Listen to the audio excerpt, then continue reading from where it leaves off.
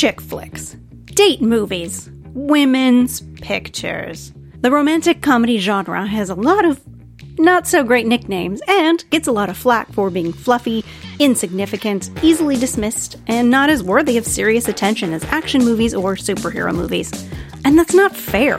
These movies meant a lot to women like me.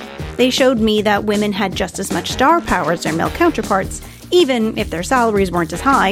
And, for better or for worse, arguably worse, these movies taught me about love and relationships. But these movies have a much deeper cultural significance and can tell us so much about how we view women, the trajectory of feminism, and even the history of film development. So, today, Lucy Rivers is back to discuss the evolution of the rom-com from the golden age in the mid-90s to the decline of the genre in the late '80s by highlighting 3 romantic comedies starring Sandra Bullock, While You Were Sleeping, 2 Weeks' Notice, and The Proposal. And this is the Spinster Life Podcast, the podcast that would never ditch its quirky best friend for a guy. Thank you so much for being here again, Lucy. I'm so glad to have you back to discuss romantic comedies. Some of these movies broke my brain as a child. Let's discuss why that is. Yes, let us. Yes, I'm so pleased to be back. This is going to be super fun. I've really been looking forward to this. 2 out of these 3, I feel almost like I grew up with, in a sense. They were real favorites. So let's tear them all apart. Okay, yeah. No.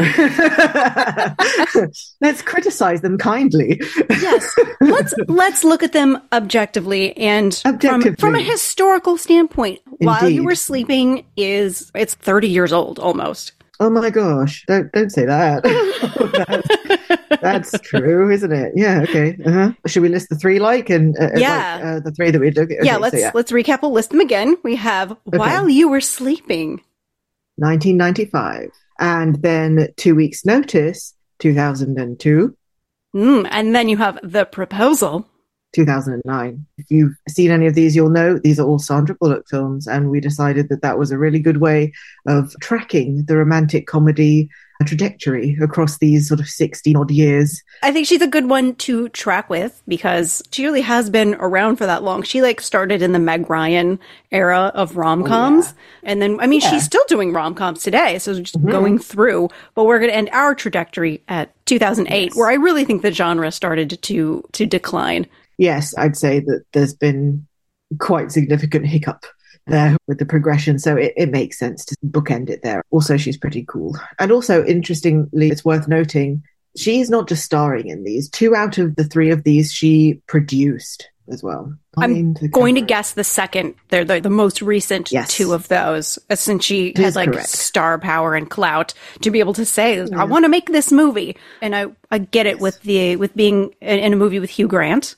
He was also apparently she camped outside practically to get him to read the script and stuff. She was so desperate for it to be him specifically. So, they're both rom-com royalty, so it only makes sense that they would be in a movie at some point. The only thing that would make even more sense, maybe arguably, would be Hugh Grant and Meg Ryan, maybe. Yes, but that she'd have to play his mom, even though they're probably around the same age, just because of, the way Hollywood calculates women's ages. Yes. That's a sad one. Yep. It's really, really sad. Why don't we also give a little history of the rom-com as we know it, some of the origins of the genre, some of the things that we can point to. I'd like to start with Jane Austen. And the marriage plot. I think these movies draw very heavily from that. If you're going to go roots with it, then it all goes back to Shakespeare, because for Shakespeare, comedies ended with a marriage. Very true. Very true. So they ended with a marriage. So basically, all comedies were romantic comedies in the Shakespeare period, pretty much. Yeah. Which I guess that's a way to easily signal, England, people aren't going to die in this movie, so they're going to get married. It's the opposite of tragedy. They either die.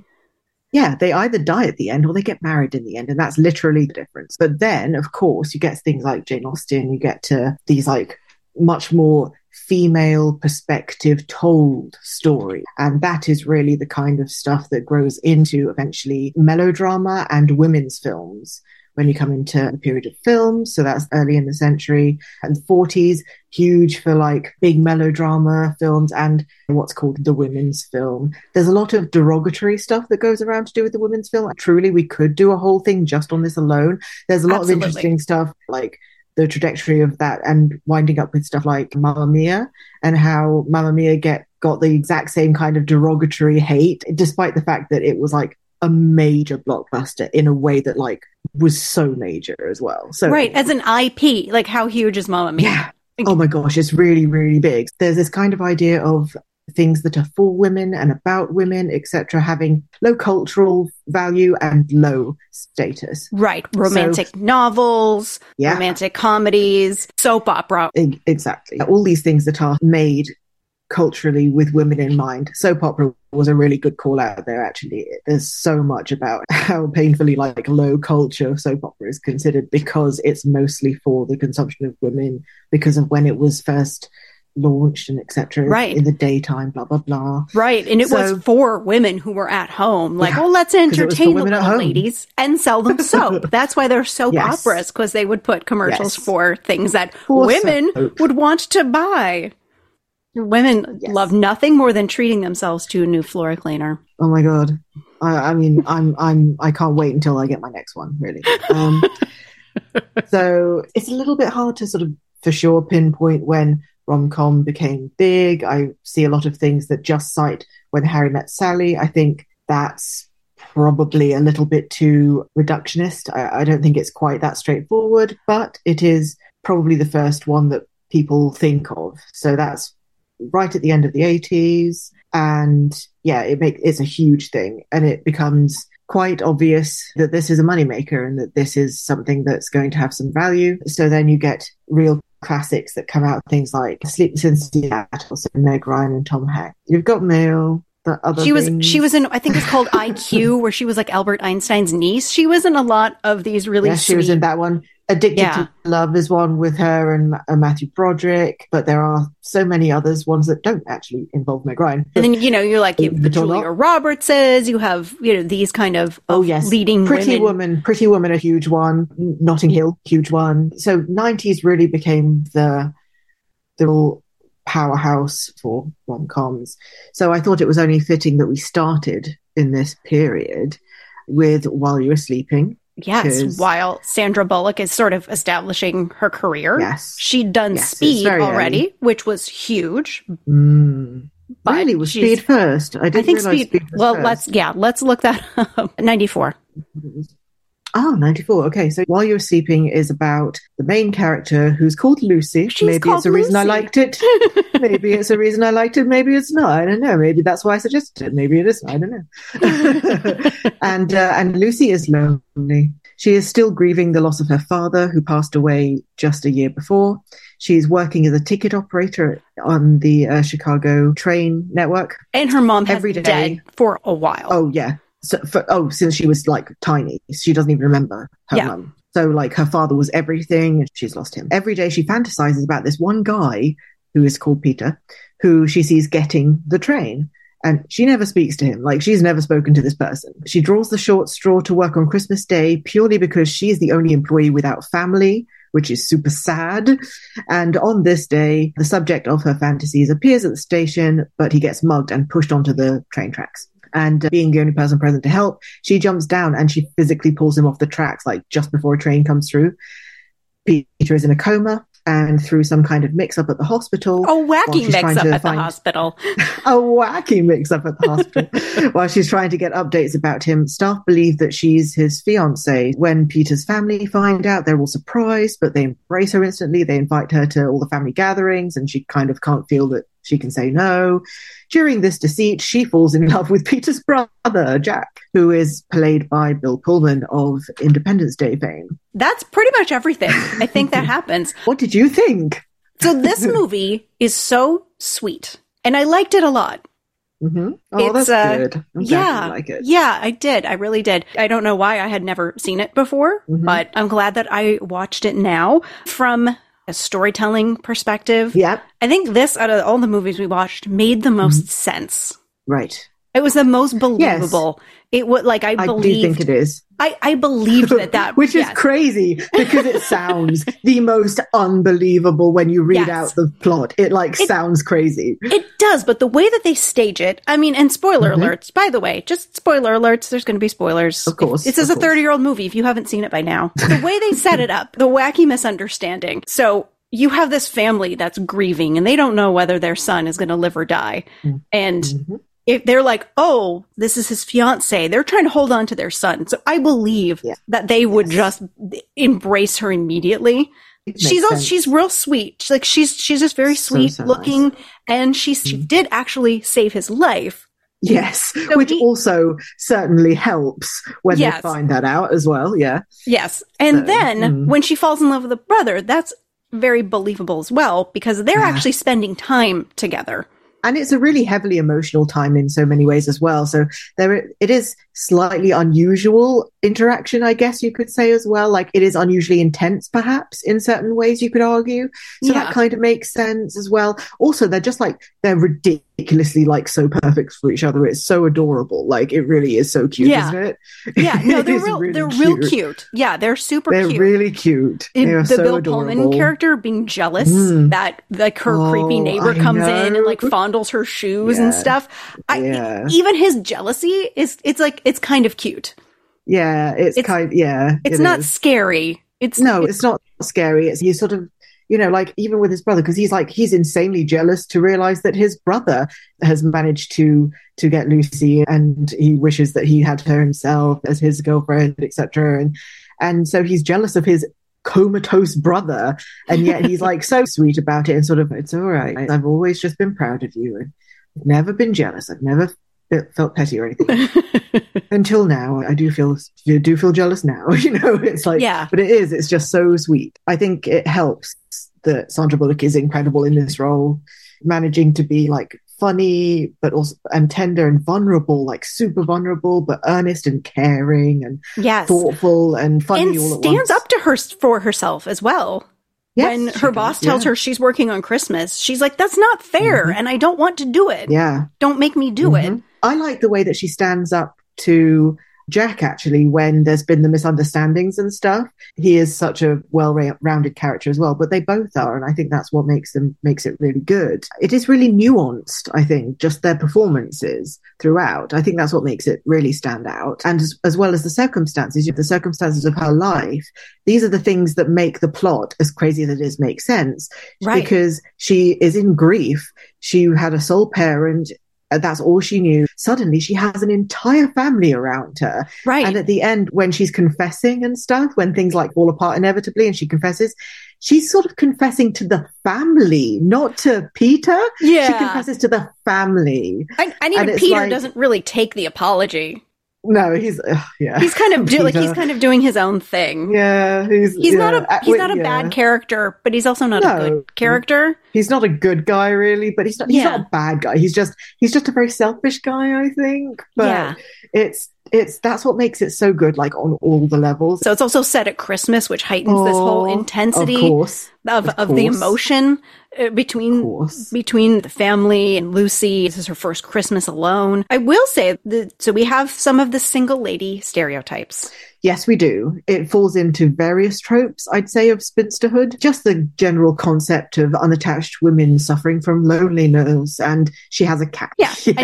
And she acts like one would with their cat. She has conversations with the cat. Yes. She has conversations with the cat. She dips her Oreos in the cat's milk in the cat's bowl. Yes.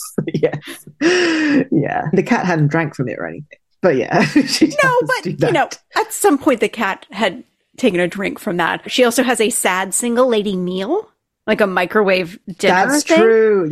Yes, she does. Yeah. No, she almost has it. That's what makes her decide to actually go to the family. But again, that just is in service of the plot. That's just underlining to you why she might make the crazy move to actually take them up on this offer and put herself in that situation. It's so well crafted to actually support all of these decisions that she makes. Yeah. And I will also say Lucy is quote unquote so alone. But you can see that she has developed these support systems around herself. She has a really good friend Yeah, she has. And but she tends to go to her boss for like moral guidance, which is a little bit weird. I suspect he's just like a father substitute, I guess. Yeah. That's my feeling anyway. Yeah. She also had, actually, we don't see a lot of this relationship, but with the like manager of the building, we see more with the building manager's really creepy son. Yes. But in that's the true. first But there's scene, definitely, yeah, that's true. Yeah. Yeah. So she does have she's not, these people. She's not totally alone in the world. But we also do get a little detail that she tells us that she had basically uprooted her whole life to move to Chicago for her dad so he could get medical treatment. Which we don't know exactly how long that's been, but at the most, like probably 3 or 4 years or something like that. Like not a huge amount of time to put down roots. So again, makes sense, completely congruent. It's really solid. I will say one thing though, which is that this was actually originally scripted with the genders the other way around. So that would have been much more creepy for a guy to be pretending to be affianced to a woman in a coma, was what the studio believed, and so it was reworked, and I believe it is much better this way around. Yeah. Yeah, that is very interesting. I am having a hard time picturing that. Yeah, there is something like a lot like a fairy tale. You know, there's like a woman in a coma, and true love can wake her up, but it's I just like it better the way that it is. Because I think it makes more sense, just because being a woman, I do feel that she was that bit more sensitive to the feelings of the family, and her concern was like so high for the grandmother who like had serious health concerns. Shock might have killed her and all these kinds of stuff. It makes sense how she feels so trapped. And also she makes really concerted efforts to try and get the truth out through their friend, who she thinks that it'll be better coming from him. He's the one who like just screws up and keeps avoiding it and going, I'll handle it. No, I'll just hide in the toilet. You know, it's just right. But yeah, I'd say that basically this comes out in terms of feminism. I believe this would be third wave feminism. So a quick few notes on feminism. Feminism comes in waves. First wave is suffragettes. So early 1900s, this is seeking basic human rights for women, such as votes. Second wave is sort of 50s and 60s. This is marked by political and social activism. It was an attempt to gain equality, to have greater powers of autonomy over the body, like birth control, abortion rights, etc.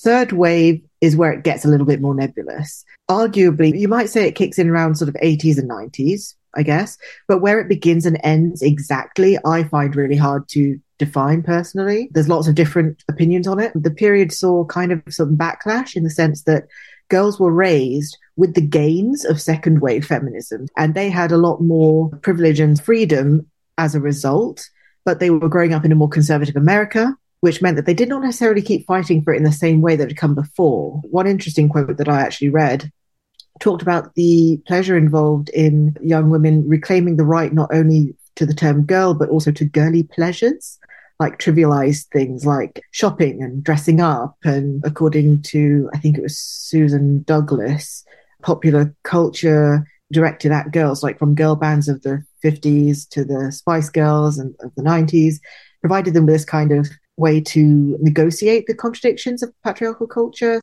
flaunt the traits that were actually demeaned by both feminists and misogynists alike. So prettiness, brattiness, sexual flamboyance, these kinds of things, they somehow retained the critique of beauty culture, sexual abuse from the second wave.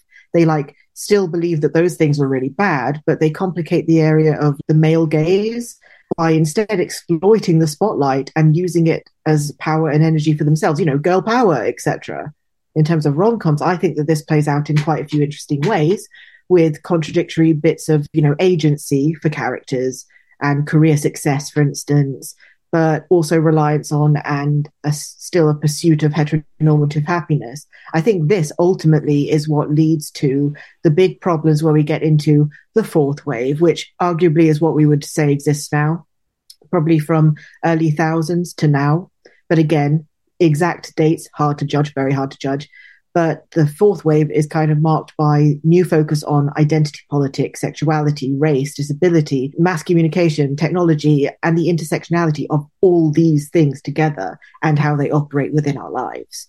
So I would argue personally that actually intertextuality, the kind of self-referential satire that's become so prevalent in popular culture, also plays a part in this, because it's that kind of nudge, nudge in the know humor that bears in mind that the audience knows the tropes already. And so it's trying to negotiate those things. Any media is trying to negotiate those as well. But I think this is where it falls down. It's because there's this contradiction between what a rom-com originally set out to, have as the end goal, basically, like Shakespeare, marriage, that's it. And now these other ideas, agency, career success, all these other types of things. So that's kind of like a brief overview there of where it fits. And I think with Lucy, like she has a job and she supports herself, but it's not a career. It's not something that she's passionate that's not about. A career, no. There was like a line that she said that she'd have to drop out of school to take care of her dad. Yes. She had opportunities that she couldn't realize, which is sad. We never knew what they were. And yet we get to see her just having this crush. She has this boring job, this very tedious, boring job, and she gets to alleviate some of that with having this crush on Peter, who walks in looking good every day. And again, like on one hand, it almost falls into tropes of making her seem a bit lovesick and pathetic and desperate and that kind of idea. But I actually think in some ways it's a little bit liberating because it's such an agency over her own fantasy life, really. Yeah. And I think that's kind of nice in a way. I don't think you'd have seen that a decade before, really, or at least you wouldn't have seen it and it not be just a joke. Whereas it's not a joke, it's not really painted as a joke. So I think that's interesting. Yeah. And they don't really play with status that much. The wealth gap has gotten wider since then. And Peter was like a wealthy businessman type. We never really knew what he did, but he had like a yuppie apartment in a high-rise building. Yeah. But no one ever says, oh, you're just a ticket taker? Oh, well, no. Yeah, no, there isn't any of that. It's true. But one thing I would say that is interesting is that it is alluded to when Jack thinks she's pregnant and she says, so the only reason that he would be with someone like me is because I was pregnant. And I think that is about the status and stuff. I think that is about the fact that she is just got a ticket operating job. Even though she has this crush, she isn't looking for him to rescue her or anything like that. Oh no, yeah. She's just a hot guy, and she's like, but what if I talk to him? What would that be like? It's more like what would it be like instead of I have to have him. She doesn't have any designs to corner him or talk to him or anything. Yeah.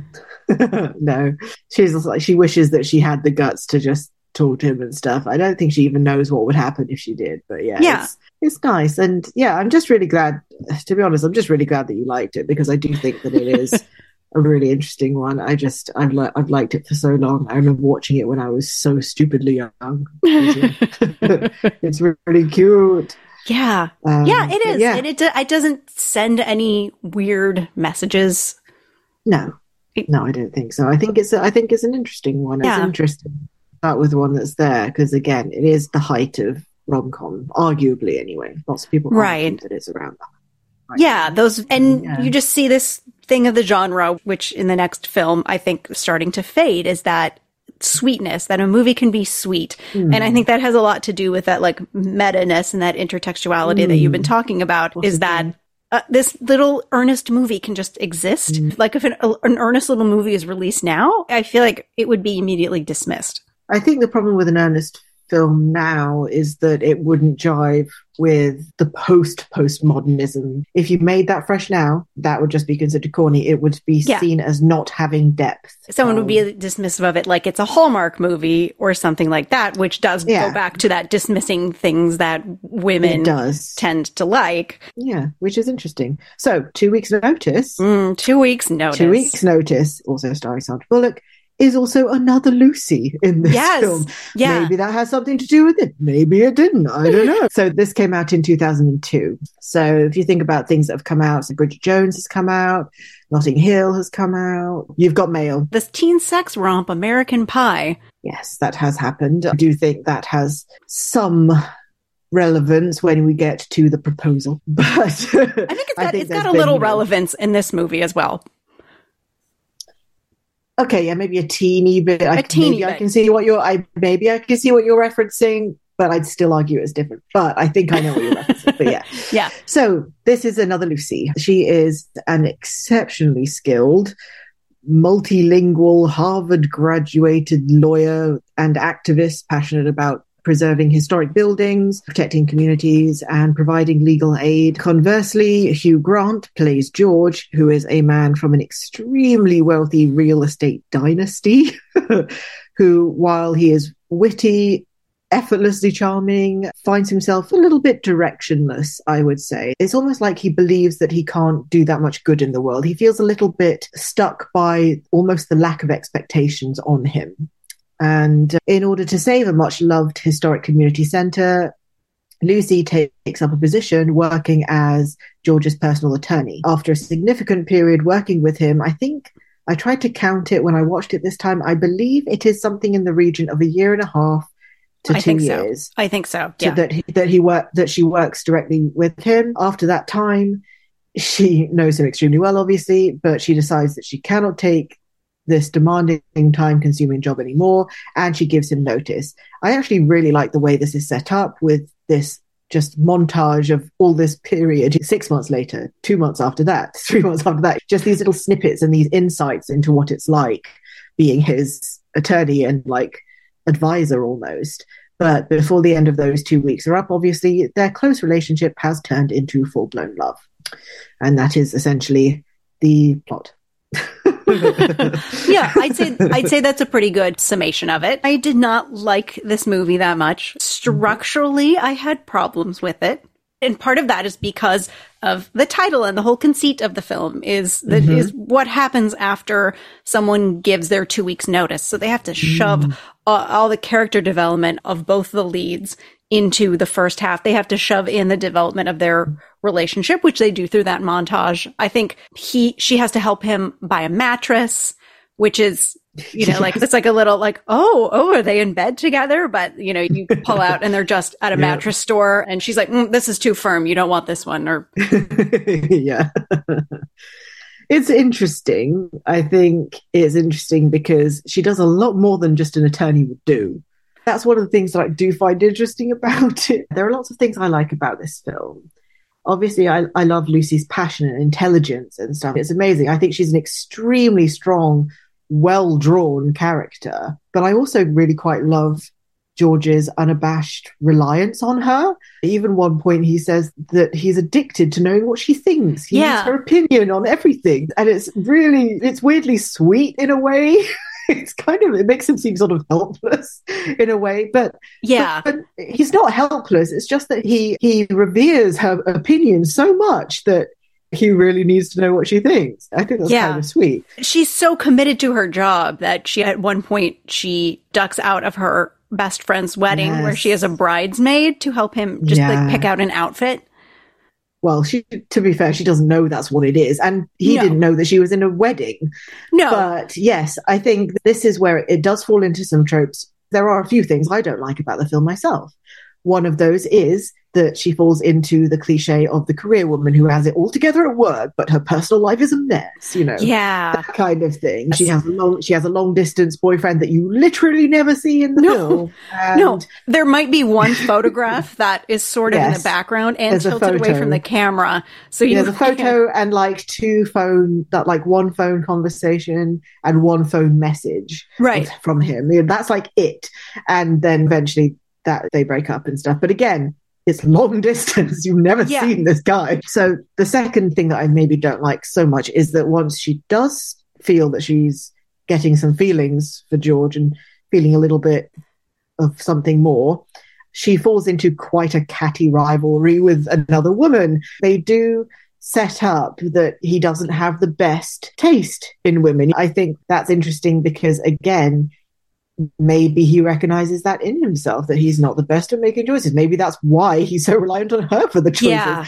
I think it's interesting. I do think that it does speak to a lot of that kind of opposites attract or opposite qualities, making for a really good person overall. I don't know. It's just, there's a lot of really sweet things in terms of not just how well they know each other as a base, because bearing in mind that so many rom-coms have people who meet and fall in love in like a week or 5 days or something. I think this is a step away from that, and it is a nice departure, and you do see some really lovely stuff. Like they're just at a lunch and there's literally nothing to do with the food that they're talking about. They're talking about other things, but they automatically swap stuff on their plates and in their drinks and stuff because they know each other like that. And I think that's just really good filmmaking, because that's telling you so much with showing and not telling.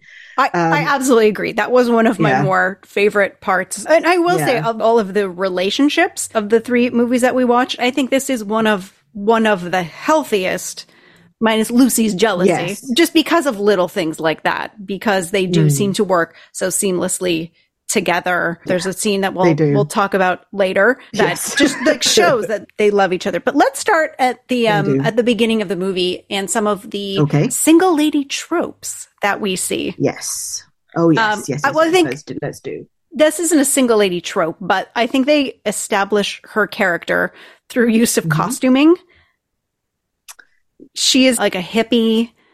Yes, they do give her very liberal clothes. To be fair, it's also very early thousands. It's right. Like super early thousands as well. We were all dressing like that, yeah.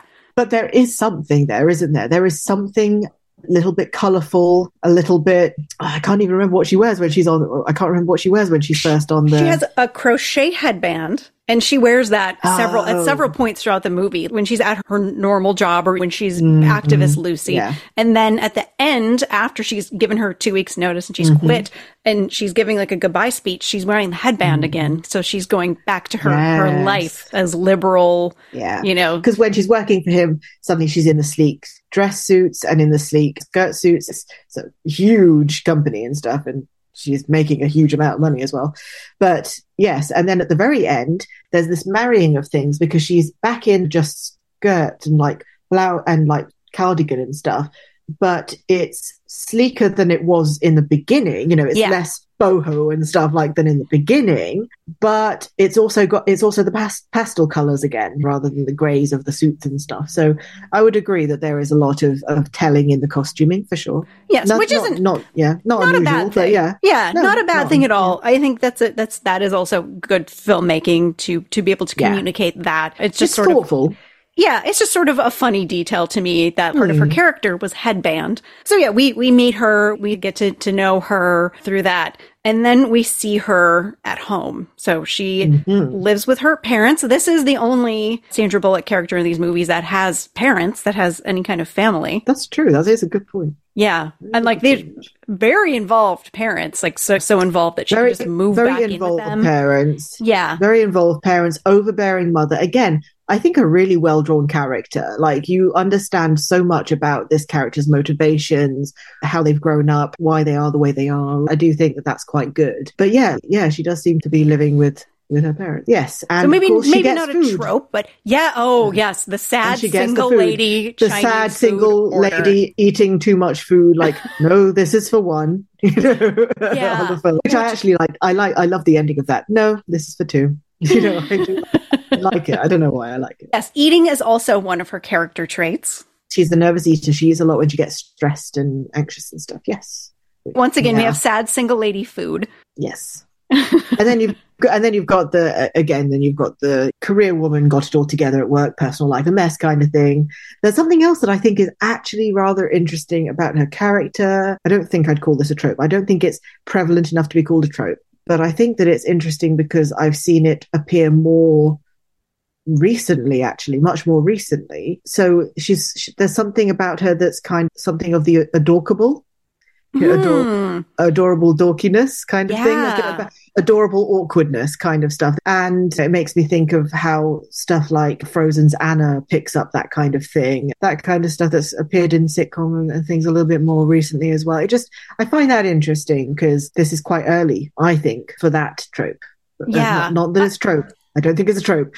Just right, that but like kind of trait, that way of making a woman individual. right. It's a Zoe Deschanel kind of thing. Yes, I always associate that with like Zoe Deschanel. Adorable, yeah. Yes. Yeah. I think it's a way to make her vulnerable because we only see her as... I think it is as well. Yeah. Because she is so capable, is the only way to give her some weakness in a way. Right. I think that's interesting. Yeah. Because like you said, she's a polyglot. She went to prestigious schools. She fights for the right things. Yeah. She fights for her community and she's principled. Yes. And I think that's interesting as well because she is so saintly with like her goals and she relies on that and uses it to hide her own feelings about things, which again, I think is very good character work. There's a lot of depth to that idea that this is one of the ways that she copes and hides and things in that way. So I think that's also interesting too. And they shoehorn something in a little bit later about her mother, how her mother was overbearing and was like the reason that she was such a high achiever because her mother pushed her so hard. The voice in her head kind of thing, which Yeah. Right. They walk a weird line with that one. But the first time they lost me with this movie was that turning point where Hugh Grant's character offers Lucy the job. And yeah, sure, it's an opportunity to save her community center, but she's like, that's the only way.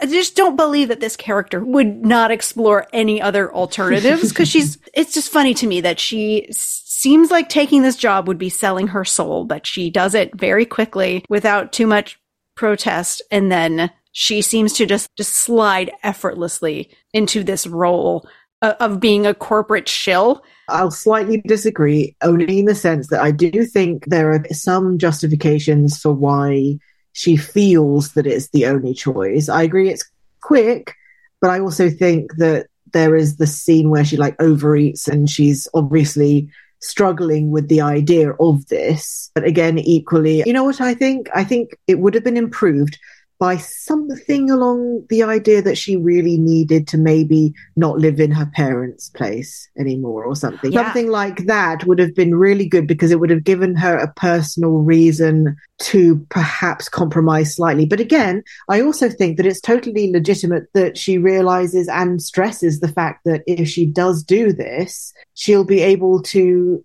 have so much more impact than just going out and trying to stop, bulldozers right in front of them. They do underline the fact that she has been unsuccessful doing it this way, and that being behind some of the power and being able to proliferate the funds to places that need them and to charitable causes, etc., would give her amazing resources and amazing impact. I do think it would have been improved if she had a reason, like if you just saw even her just look briefly at a paper that has like apartments for rent and just her look longingly but then be like, oh, look away again.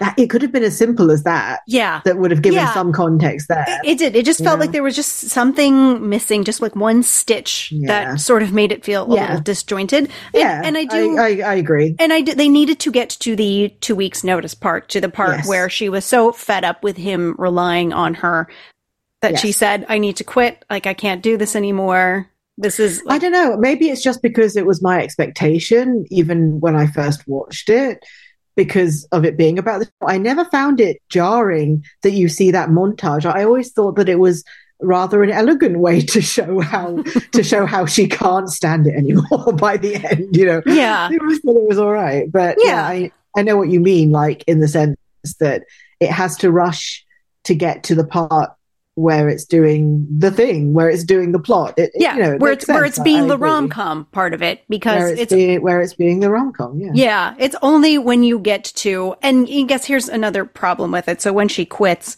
she says, I will train my replacement.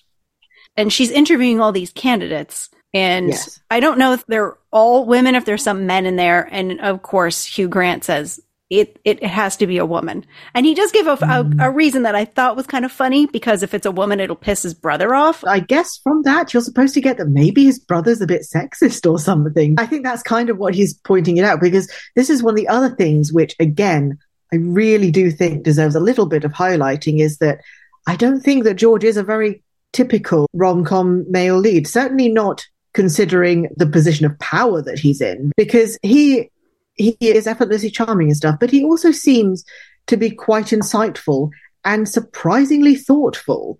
So there's this bit where he goes to see his brother very near the beginning, and he compliments the housekeeper. He knows her name. He talks about loving the difference that she's made to her hair. And he even tries to bring it up to his sister-in-law, saying, don't you think, that her hair is lovely? And the woman is just like, I hadn't noticed.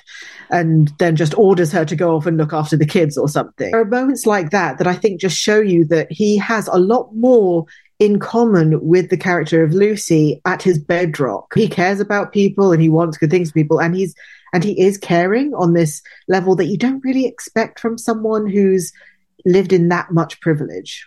You're right. That is very true. That was not something that I noticed because I was so busy paying attention to some of the other things that were annoying me. But he made that actual genuine connection. I noticed on this rewatching that it was a thread that is obviously purposefully placed there. And again, I thought that it was interesting just because it does speak to this underlying commonality between them, which I suppose is why they're together at the end. Yeah. But yeah.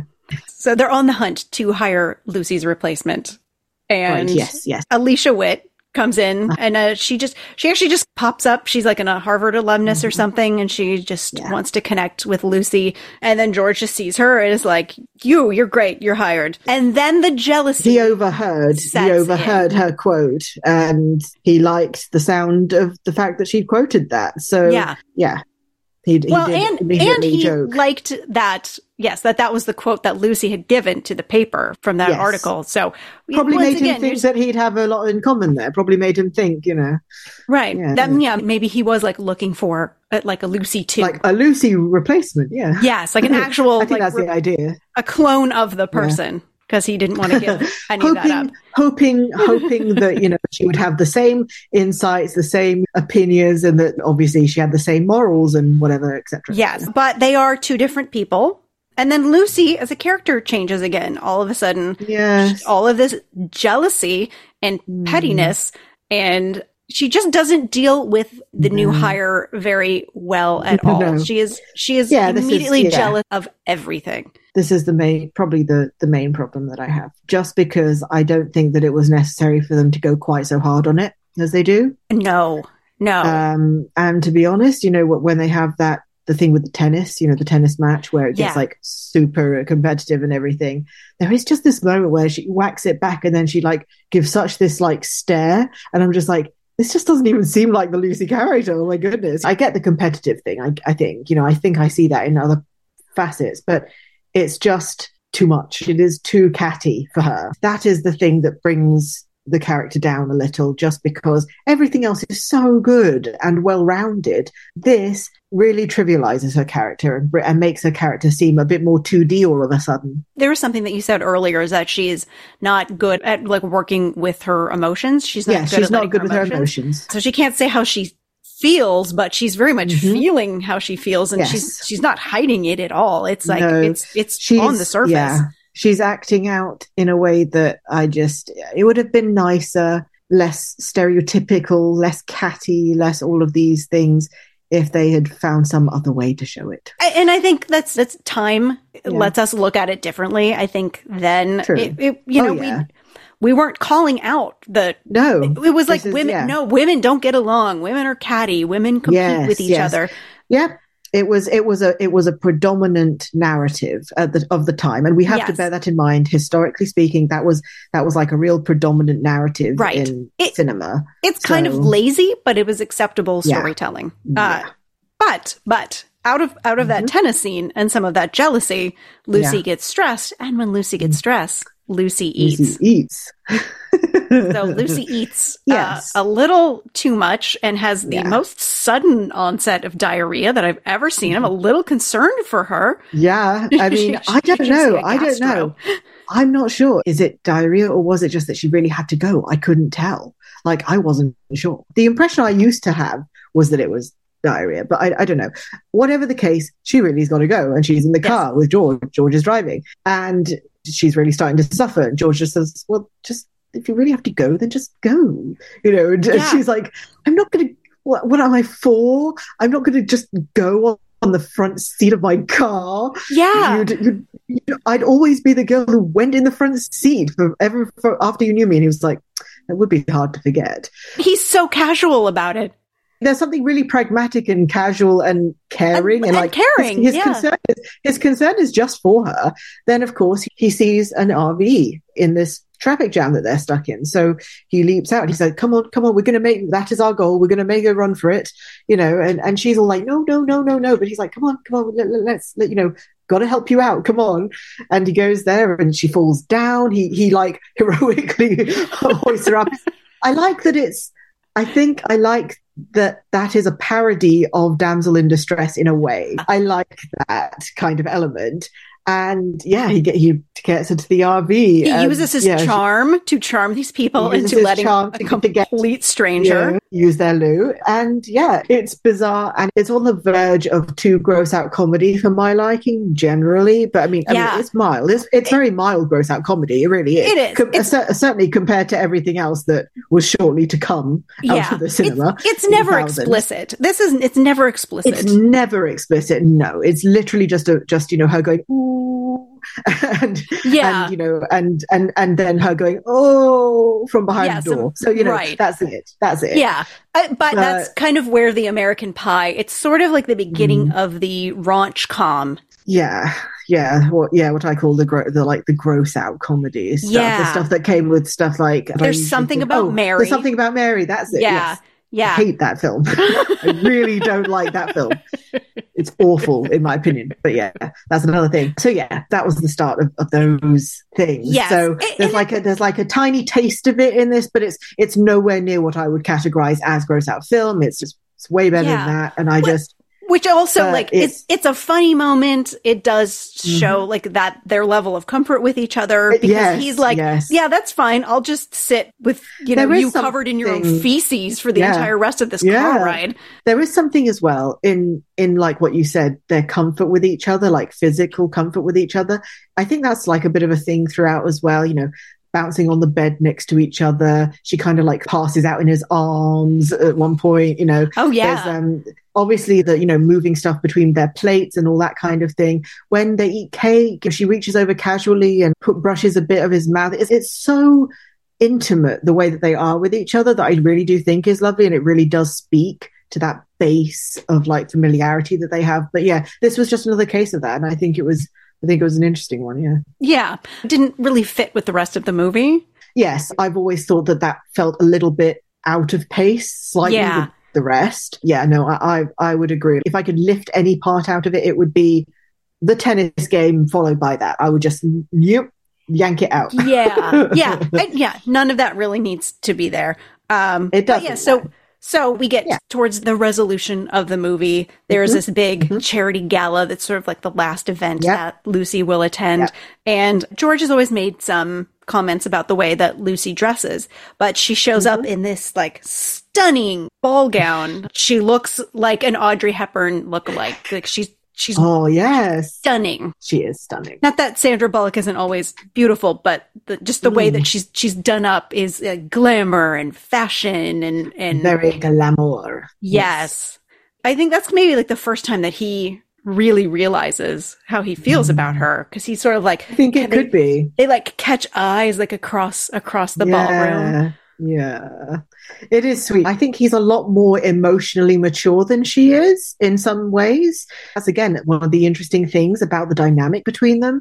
And it's been just rumbling underneath the surface. He kind of knew, like on the helicopter, I think. But when he sees her, it's a real bam moment. They have this lovely moment together. And of course, Sandra Bullock ruins it a little bit, because she does that like he's offering what she wants or more closeness, and she's like, oh no, it's no, I don't care, it's fine, you two go, you two have fun.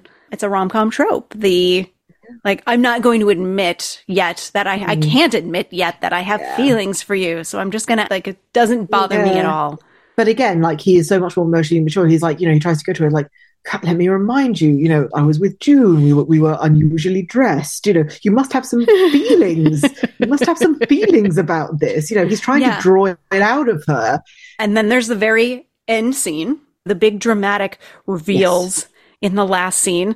And there is something that this is not the only Sandra Bullock movie where this occurs. He physically shuts her mouth when she tries to protest. Yes. He physically shuts it. Yes. Which I don't love or like. No, I watched that and it's like, it plays way too much into women talk too much. Women should be silenced. I know it's not what he means. I know it's not how it's meant. It doesn't matter though. It doesn't matter. It doesn't really matter. It's still a really bad choice that I don't understand why it was there. Why was it there? Like, what was why was that needed? It wasn't needed. It was not needed. It was not needed. It was not needed at all. Like, I guess that's. I think it's like they're having her either have diarrhea in the car or shit in an RV. Like, it brings her down a peg because I guess that's what you have to do with women is you have to bring them down, quote unquote, have to do with women. You have to bring them down a peg. I like that way of sort of looking at it. It's like he has to have the upper hand at that moment because she's run back to him almost. So I don't like it. I don't like that it ends on that note. I will say that is definitely something I do not enjoy watching now. But I will say they didn't end it on a wedding. So they just left that ambiguous. Like, that's not the most important part of their relationship, whether they're married or not. It's just it's that they become romantic rather than, I do like that in a way because I like that little bit more realism to it, not seeing a wedding, that kind of thing. And not having like a jump forward in time where you see the wedding and just and then it says they lived happily ever after, but this says they got together. And they got together. Yeah, these two. It's not going to be smooth sailing, but maybe they'll work towards it. Yeah. So you know what? So through this discussion, I like it a little bit more than I did before we discussed it. I'm kind of glad. Was it me talking about George's good points that helped? I think so. Because Hugh Grant he's Hugh Grant. He was sort of playing himself in this role. I think this is closer to who he really is because he is very deadpan and witty. Kind of I think it's the deadpan. So it is a lot closer to that. It's so funny. It is really I guess it's that he never really had an emotional reaction to anything. Where Lucy seemed more reactionary to things. So you spent more time with her on screen too. You did. It is like more her story than his. So I'd say yeah. But that is 2 weeks' notice. I am glad that I improved it a bit. But I would. But for my part, I would say that the proposal is by far the worst of this trio for me. I consider this an outright crash landing after the first two. I am not going to argue going into this. That was the only one I'd seen. And I disliked this movie when I first saw it so intensely. It made me so upset. And I think it's upsetting, because it has such good ingredients. It has Sandra Bullock and it has Ryan Reynolds. Why is it so bad? Right.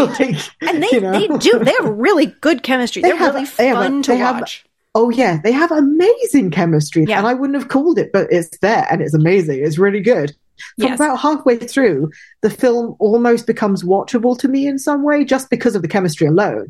But oh my God, this is such a film. Okay. It's in terms so of bad summary time.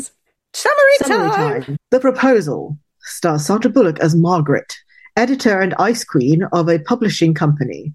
Her long-suffering assistant, Ryan Reynolds, aka Andrew, has been bending over backwards in the hope of getting a promotion to editor for the last 3 years. When Margaret is threatened with deportation back to Canada, she blackmails Andrew to agree to a green card marriage and to pretend to be engaged to her at his upcoming family gathering in Alaska. While in Alaska, both have second thoughts about this plan and their tempestuous relationship becomes much, much warmer. So that is what The Proposal is doing. And it does it very badly. It does. It's totally contrived. It's outright offensive to me and entirely out of touch honestly, it feels like it was written a decade or maybe even 2 decades earlier than 2009, which is when it came out. I would totally agree. So we start the movie getting a glimpse of who Margaret is as a character. She is riding her stationary bike. She's spinning in her big rich lady single apartment, which is different than a poor lady, sad single apartment.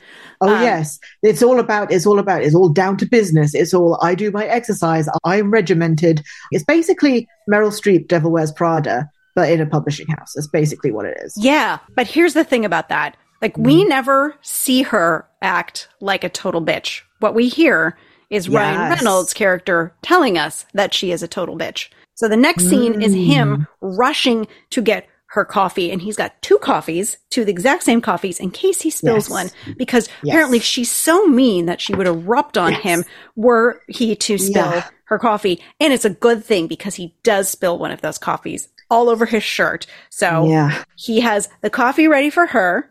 The second she appears at the office, there's an instant message that floods around the office, which is, "It's here." So they literally call her it. Yeah.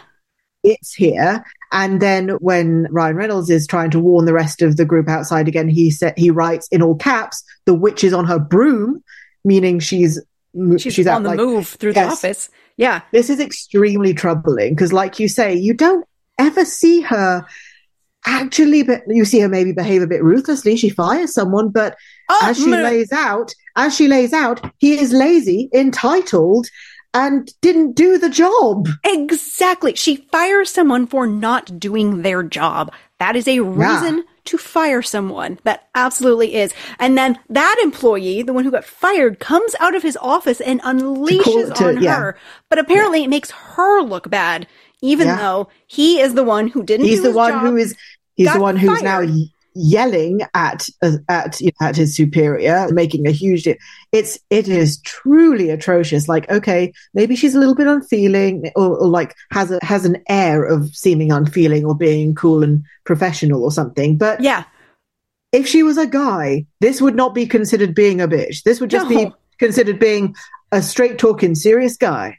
Right. And that would be fine. Right. He gets stuff done. Yeah. Oh, he gets stuff done. Exactly, because she gets something done in the morning, which the other guy couldn't. Hence, she fires him. And no, that's because she's a bitch. It's not because she gets stuff done. Right. You know? Or it's not because he's completely incompetent. It's so infuriating. It's, really infuriating. Makes me so angry. Me too. Which is something that, like, on watching it again, I was like, oh, wow. Like, you just take it for granted that she is a bitch. I guess if you've, like, seen the trailer and you've read the synopsis and you're going into the movie, and you just take it for granted that she is who they say she is. But we never see who she is until later in the movie. They tell you who she is. Maybe this would all be made okay if they just expressed that in some form or other. If they even just had Ryan Reynolds saying, you know, you've always been really focused on work and everything, but you've always been a good person. You've not actually been the bitch that everyone says you are, or something like this. But no, he explicitly says he is all the of one. These things. He is the one. He's the one who's saying, "Oh, she's the worst. She is, she's awful. She's a bitch. She's terrible. She's made my life hell, etc." Blah blah blah. Yes. And he's telling his family this too. He is putting this in their heads that she is just an awful person. So much so that they even remark upon it. I mean, Betty White remarks upon it, and she's amazing delivering lines like that. Cutting lines with that, that just like, I'm just spilling the truth. Absolute gem, as always. Wonderful, amazing to watch. That was fun to watch, especially since we lost her last year or the year before. So sad.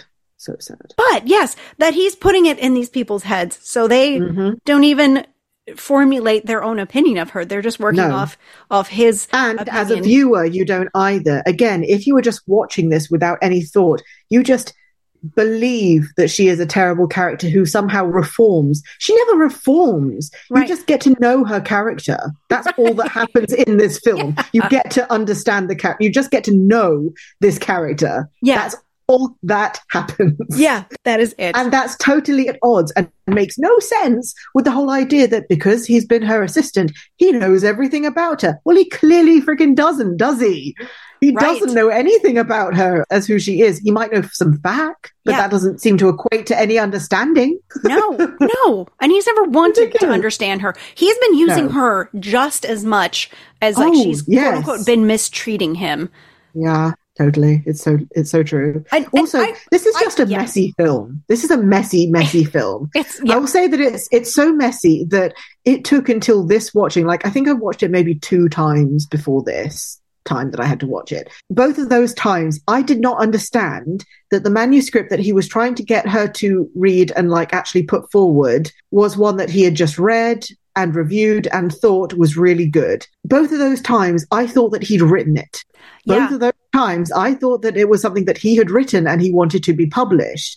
I did not understand that he purely wanted to be an editor. So annoying. All of these things are just so glossed over, and it's ridiculous that anyone would agree to do this, especially once it's laid out how much prison time he could get. It's exactly. Immediately after the firing, she's called into the supervisor's office and whatever the heads of the firm, and they tell her that her work visa has been is expired or whatever. So it's going to be revoked. Which also I'm not really sure that that's the way that works, but who cares? But sloppy that she literally just looks at him and goes, I'm going to marry him. Yeah, I did notice one thing on this watch, which was that he's like trying to deliver a message to her that he really tried to tell this person on the phone that she was otherwise engaged and that she couldn't come. Engaged. And that's literally what makes her stand there and stare at him for a minute thinking, engaged? Ryan Reynolds? Engaged? Ryan Reynolds. Oh, green card! I'm marrying him. This is what's going to happen. And he just goes along with this. And there is suspension of belief. And there is suspension of belief. This film does not set anything up enough to make it any way believable. Again, it feels so much older. Like, I genuinely think that this was a script that was written about 10 years earlier and lost in someone's cupboard, or they couldn't get anyone to read it or agree to it. And suddenly Sandra Bullock came along and she loved the idea. And then they made it. And then they made it. And it does not feel like 2009. There are some things that I really, aside from obviously the fact that she is not in any way a terrible person, and yet they make her out to be just because she's a woman and doing her job.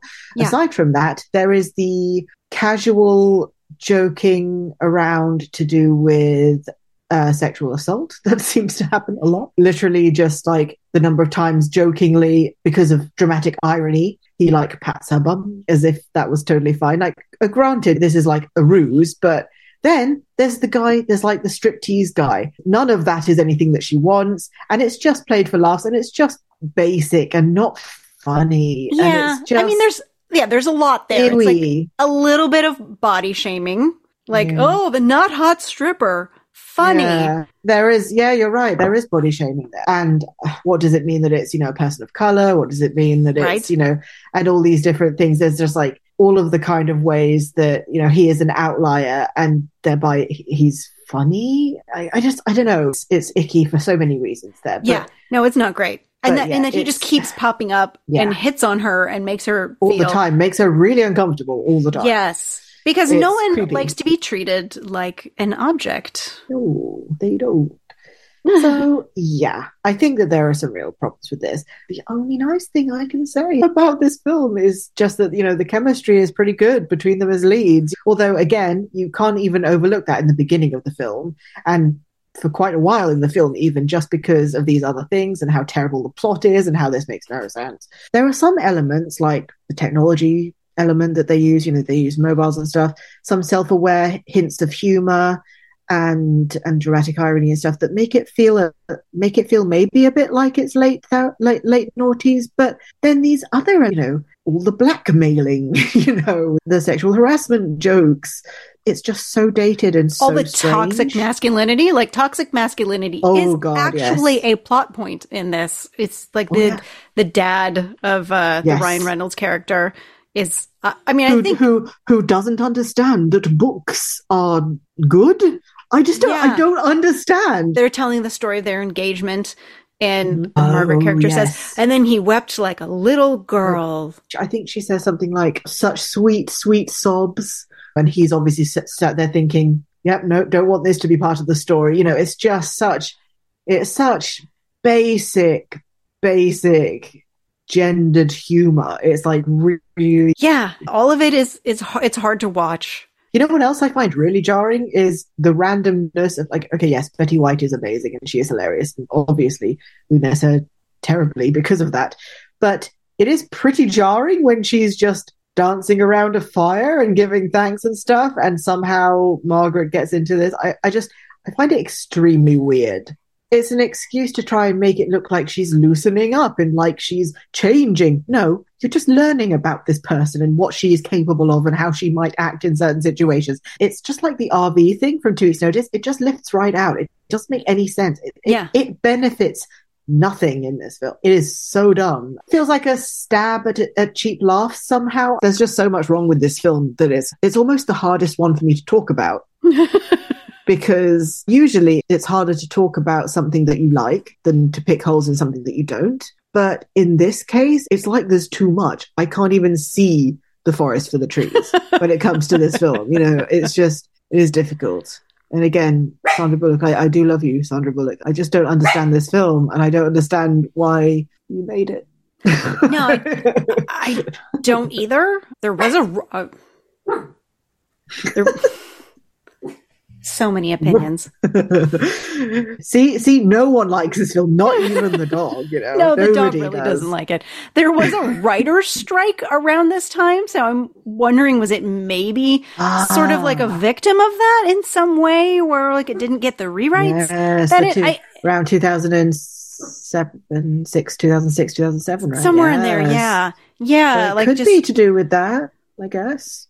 Maybe. And then there just weren't. We needed a film to release right now. And it's like, but we don't have one because no one would write one. Oh, what do we have on this old dusty shelf? The proposal. This seems fine. Again, just imagine what would happen if the genders were swapped for this film. Just imagine that. It's already sexual harassment, but it's even more sexual harassment. It's more coercive. It just highlights how bad it is the way it is when you think of how you would feel if you flipped it. And then you think, but the exact same thing is happening. It's just that the genders are flipped. Oh my gosh. It makes you realize that flipping the genders doesn't do anything. This is terrible harassment and blackmail, and it's awful. Right. And it's awful. But somehow she's not bad in the way that they're telling us she's bad. It's never pointed out how this is sexual harassment. Like the Ryan Reynolds character never says this is sexual harassment. They never do. Like, again, this is the thing where it feels to me like it doesn't come anywhere close to fourth wave. Because if this was the premise for a film and it was a proper fourth wave feminist film, then he would just point out that it's harassment. He'd point out the horrificness of this situation.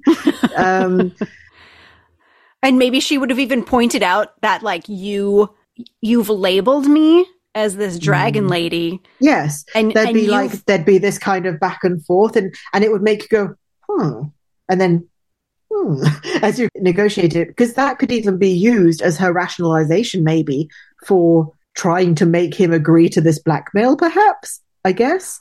Like, right. Yeah, there could be some kind of interplay here that would be more complex and not right by any means, but at least it wouldn't make you just sit there going, like, am I really watching this? Yeah. And again, despite how dated it is, it's on the TV all the time and everything. And this is the thing. It's not old enough to be considered something historic. There should be a disclaimer on it, like they do with the old TCM movies, like Gone with the Wind. But like you said, it's not historic enough maybe for that, of like, well, it was a different, I mean, those disclaimers are basically like, well, it was a different time.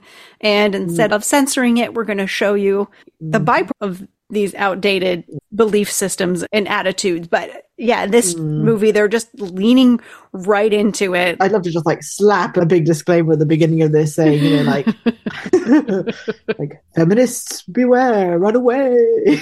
Like, yeah.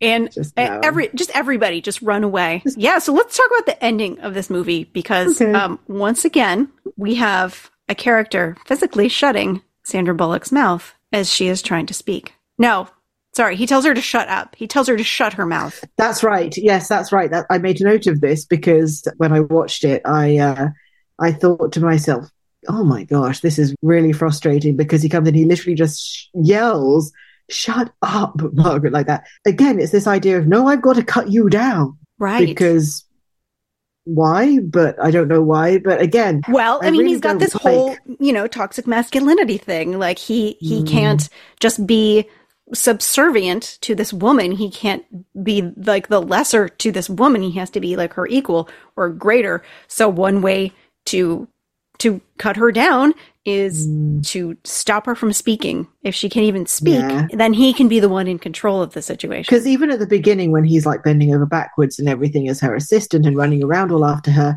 just the sort of the attitude of his general like snipey under like muttering under his breath sarcasm really does dilute her power in any of these scenes. Like he has the power in all of these scenes for the viewer. You know, and is that why she, in any of the scenes that we do see them interact, that she is a little snippy towards him, because she's not comfortable enough to like call him out on it. Because at that point, if you called people out on that kind of thing, oh, you're being a buzzkill, or you can't take a joke, or oh, you can't take it, then how can you be in this position of power? So she's just taking it. Yeah. The thing that shocks me about this in some ways is that it doesn't even do any half steps. Like it doesn't even lampshade issues in it, really. It doesn't even do a sort of, well, that was sexual harassment. Kind of like, it doesn't even just go, and then move on. You know, it doesn't even lampshade it in a way that, again, would be extremely problematic and wouldn't make me feel happy in any way, but at least it would have mentioned something. Right. Like, it doesn't even do that, which makes it seem so much more just early 90s, maybe 80s. It's just so weird and so strange. I guess it's like the end of an era kind of thing, which I mean, I guess is kind of good that we chose it for this, is that it sort of closes out like this chapter of rom-coms when they were sort of on the decline. And, you know, we had movies like Bridesmaids that came out not that long after this that are trying to like, you know, like we're done with the rom-com, so we're going to do something different with it. Like the genre's getting tired. Basically, I think what happened was there were so many of these male-centered and extremely gross comedy type things, and I think Bridesmaids was the reaction to that, because it was like, okay, women can be gross too.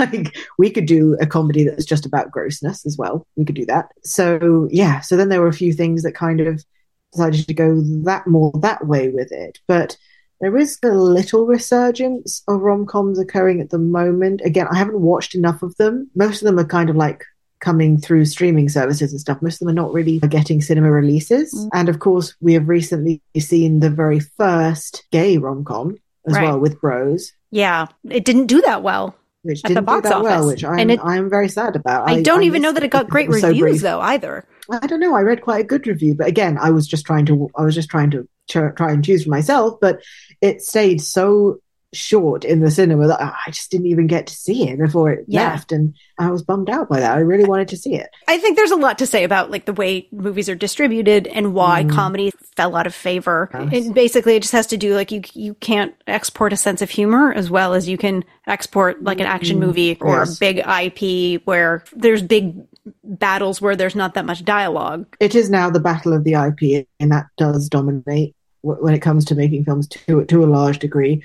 When it comes to movies, I'd say comedy is becoming much more niche, much more almost indie styly, in the sense that it tends to target just America or just the UK. It seems like they have much less ambition when it comes to those releases, and they're much more tactical with how they're releasing things. I personally would like to see more time and energy spent on trying to find a way to get that magic that was the rom-com and updated in a way that allows it to still feel fresh. There was one that I quite liked. I just thought of a couple of more of the like period where things were breaking down. I think it's called The 5 Year Engagement. Emily Blunt stars in that. That one was quite good. It was a bit real in the sense that there was obvious depression and stuff that occurs for one of the characters at one point and stuff. And it was a bit, yeah. And there is like a significant separation as well and things, but there was a good depth and drawing out of character and a proper use of the actual challenges that couples face, like relocating and what that means for the partner and that kind of type of stuff.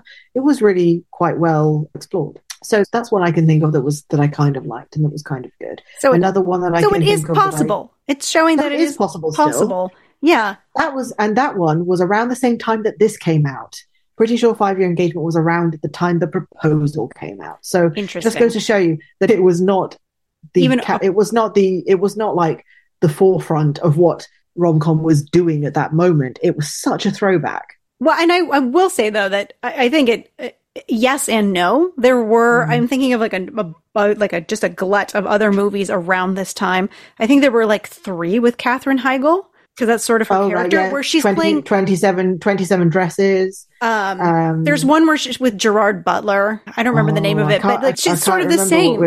It's like it's this really high-powered woman who has to be. It's a Taming of the Shrew. It's a high-powered woman who has to be taken down a bit by a man. There was one with Reese Witherspoon. I think that one was Sweet Home Alabama. I think it was like a Sweet Home Alabama. Yeah, that's similar. A high-powered career-ish and stuff, but goes back home to, down south and stuff. And, yeah. I mean, that one's got a few interesting things in the sense that, this is a character that this is a previous spouse, actually. Like she's technically still married to this guy that was her high school sweetheart. And she kind of rediscovers herself while she's back there and becomes more mellow when this kind of medium person, like not the South person that she was as a teen, not the uptight like New Yorker that she had become, somewhere in the middle. Yeah. But it's just, there wasn't anything, there were some things that were decent, serviceable, I guess. Yeah. As rom-coms, I guess, like serviceable. But, and some of these things that really do go along the old routes, something like, for instance, also a Christmas film, The Holiday. Take that, for instance. Kate Winslet really good in that. Jack Black really good in that. Jude Law good in that. But that doesn't really shy away from the cliches that much, but it is quite, I wouldn't say it's like a sophisticated telling because there's multiple stories, so I think that kind of cuts screen time a lot. But it was very successful doing what it was doing. That was 2005, I want to say. There has still been an appetite for it, but I think the studios have really turned away from it. I think that's one of the key things. I think if money was put behind it and some experimentation was done, I think that they could come back in a big way. Because as Mamma Mia and films like that show, there is money in this. There is money in this kind of film. It is not low value. It is not low cultural value. It is, it is something that women like to interact with. It is something that they enjoy. I know guys who enjoy them. It's like, it's just ridiculous to devalue them in the way that they get devalued, really. It absolutely is.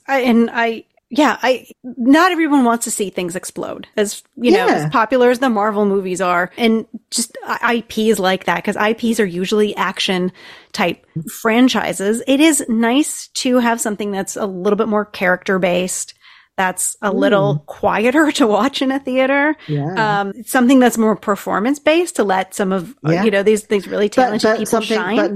But not something that's really dramatic, not something that's going to make you cry, not something that's historical. It's just... Yeah, like a fun movie. A movie that you're like, oh, that was great. And you maybe talk about it for a couple minutes and then you go have dinner. Yeah, exactly. You had a good time in the theater, and you might think about it once or twice somewhere down the road. But not something that you are like. Or if you're like me, you might then write a thesis on it sometime. It's just you don't necessarily have to just casually go to dinner and not think about it again. You might think about it way too much, like I do.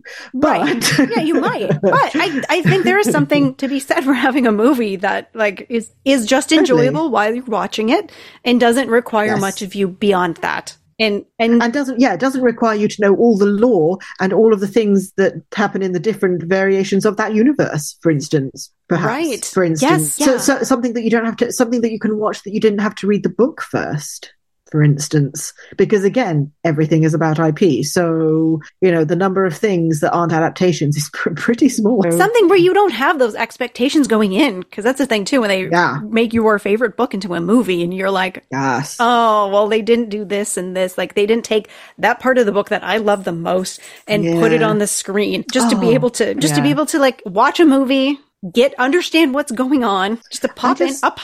It's a pop in. Lucy, thank you so much for being here again. Thank you so much for hate watching some of these movies again with me. Well, two out of three were love watches for me, so I'm good. I'm good. And then I just got to get really, really angry at one of them, which is also fun. So, kind of fun. I do wish it didn't exist, but right. You wish that you weren't enraged, but yet I wish I wasn't enraged. You had fun being enraged.